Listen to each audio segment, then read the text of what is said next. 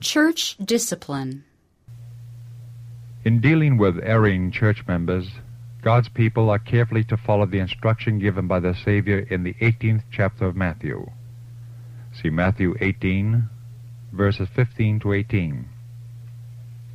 Human beings are Christ's property, purchased by Him at an infinite price, bound to Him by the love that He and His Father have manifested for them. How careful, then, we should be in our dealing with one another. Men have no right to surmise evil in regard to their fellow men. Church members have no right to follow their own impulses and inclinations in dealing with fellow members who have erred. They should not even express their prejudices regarding the erring, for thus they place in other minds the leaven of evil. Reports unfavorable to a brother or sister in the church are communicated from one to another of the church members. Mistakes are made, and injustice is done because of an unwillingness on the part of someone to follow the directions given by the Lord Jesus. If thy brother shall trespass against thee, Christ declared, go and tell him his fault between thee and him alone. Do not tell others of the wrong. One person is told, then another, and still another. And continually the report grows and the evil increases, till the whole church is made to suffer. Settle the matter between thee and him alone. This is God's plan. Go not forth hastily to strive, lest thou know not what to do in the end thereof, when thy neighbor hath put thee to shame. Debate thy cause with thy neighbor himself, and discover not a secret to another. Proverbs 25:8-9. Do not suffer sin upon your brother, but do not expose him, and thus increase the difficulty, making the reproof seem like a revenge. Correct him in the way outlined in the Word of God. Do not suffer resentment to ripen into malice. Do not allow the wound to fester and break out in poisoned words, which taint the minds of those who hear. Do not allow bitter thoughts to continue to fill your mind and his. Go to your brother, and in humility and sincere talk with him about the matter. Whatever the character of the offense, this does not change the plan that God has made for the settlement of misunderstandings and personal injuries. Speaking alone and in the Spirit of Christ to the one who is in fault will often remove the difficulty. Go to the erring one with a heart filled with Christ's love and sympathy, and seek to adjust the matter. Reason with him calmly and quietly. Let no angry words escape your lips. Speak in a way that will appeal to his better judgment. Remember the words, he which converteth a sinner from the error of his way shall save a soul from death, and shall hide a multitude of sins. James 5:20. Take to your brother the remedy that will cure the disease of disaffection. Do your part to help him. For the sake of the peace and unity of the church, feel it a privilege as well as a duty to do this. If he will hear you, you have gained him as a friend. All heaven is interested in the interview between the one who has been injured and the one who is in error.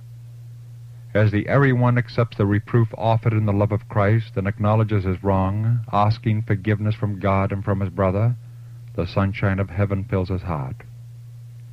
The controversy is ended. Friendship and confidence are restored. The oil of love removes the soreness caused by the wrong. The Spirit of God binds heart to heart, and there is music in heaven over the union brought about. As those thus united in Christian fellowship offer prayer to God, and pledge themselves to deal justly, to love mercy, and to walk humbly with God, great blessing comes to them. If they have wronged others, they continue the work of repentance, confession, and restitution, fully set to do good to one another. This is the fulfilling of the law of Christ. But if he will not hear thee, then take with thee one or two more, that in the mouth of 2 or 3 witnesses every word may be established. Take with you those who are spiritually minded, and talk with the one in error in regard to the wrong. He may yield to the united appeals of his brethren. As he sees their agreement in the matter, his mind may be enlightened. And if he shall neglect to hear them, what then shall be done? Shall a few persons in a board meeting take upon themselves the responsibility of disfellowshipping the erring one? If he shall neglect to hear them, tell it unto the church. Let the church take action in regard to its members. But if he neglect to hear the church, let him be unto thee as a heathen man and a publican. If he will not heed the voice of the church, if he refuses all the efforts made to reclaim him, upon the church rests the responsibility of separating him from fellowship. His name should then be stricken from the books. No church officer should advise, no committee should recommend, nor should any church vote that the name of the wrongdoer shall be removed from the church books until the instruction given by Christ has been faithfully followed. When this has been done, the church has cleared herself before God. The evil must then be made to appear as it is, and must be removed, that it may not become more and more widespread. The health and purity of the church must be preserved, that she may stand before God unsullied, clad in the robes of Christ's righteousness. If the erring one repents and submits to Christ's discipline, he is to be given another trial. And even if he does not repent, even if he stands outside the church, God's servants still have a work to do for him. They are to seek earnestly to win him to repentance. And however aggravated may have been his offense, if he yields to the striving of the Holy Spirit and by confessing and forsaking his sins gives evidence of repentance, he is to be forgiven and welcomed to the fold again. His brethren ought to encourage him in the right way, treating him as they should wish to be treated were they in his place, considering themselves lest they also be tempted.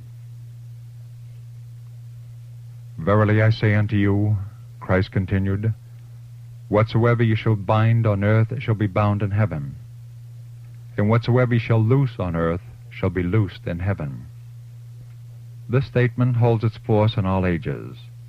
On the church has been conferred the power to act in Christ's stead. It is God's instrumentality for the preservation of order and discipline among his people. To it the Lord has delegated the power to settle all questions respecting its prosperity, purity, and order. Upon it rests the responsibility of excluding from its fellowship those who are unworthy, who by their unchristlike conduct would bring dishonor on the truth. Whatever the church does that is in accordance with the directions given in God's word will be ratified in heaven.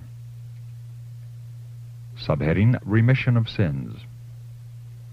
Whosoever sins ye remit, said Christ, they are remitted. And whosoever sins ye retain, they are retained. John 20:23. Christ here gives no liberty for any man to pass judgment upon others. In the Sermon on the Mount he forbade this. It is the prerogative of God. But on the church in its organized capacity he places a responsibility for the individual members. Toward those who fall into sin, the church has a duty to warn, to instruct, and if possible to restore. Reprove, rebuke, exhort, the Lord says, with all long-suffering and doctrine. 2 Timothy 4:2. Deal faithfully with wrongdoing. Warn every soul that is in danger. Leave none to deceive themselves. Call sin by its right name. Declare what God has said in regard to lying, Sabbath-breaking, stealing, idolatry, and every other evil. They which do such things shall not inherit the kingdom of God. Galatians 5:21. If they persist in sin, the judgment you have declared from God's word is pronounced upon them in heaven. In choosing to sin, they disown Christ. The church must show that she does not sanction their deeds, or she herself dishonors her Lord. She must say about sin what God says about it. She must deal with it as God directs, and her action is ratified in heaven. He who despises the authority of the church despises the authority of Christ himself. But there is a brighter side to the picture. Whosoever sins ye remit, they are remitted. Let this thought be kept uppermost. In labor for the erring, let every eye be directed to Christ. Let the shepherds have a tender care for the flock of the Lord's pasture. Let them speak to the erring of the forgiving mercy of the Savior. Let them encourage the sinner to repent and believe in him who can pardon. Let them declare on the authority of God's word, if we confess our sins, he is faithful and just to forgive us our sins and to cleanse us from all unrighteousness. 1 John 1:9. All who repent have the assurance, he will have compassion upon us, he will subdue our iniquities, and they will cast all their sins into the depths of the sea. Micah 7:19. Let the repentance of the sinner be accepted by the church with grateful hearts. Let the repenting one be led out from the darkness of unbelief into the light of faith and righteousness. Let his trembling hand be placed in the loving hand of Jesus. Such a remission is ratified in heaven. The Desire of Ages, pages 805, 806.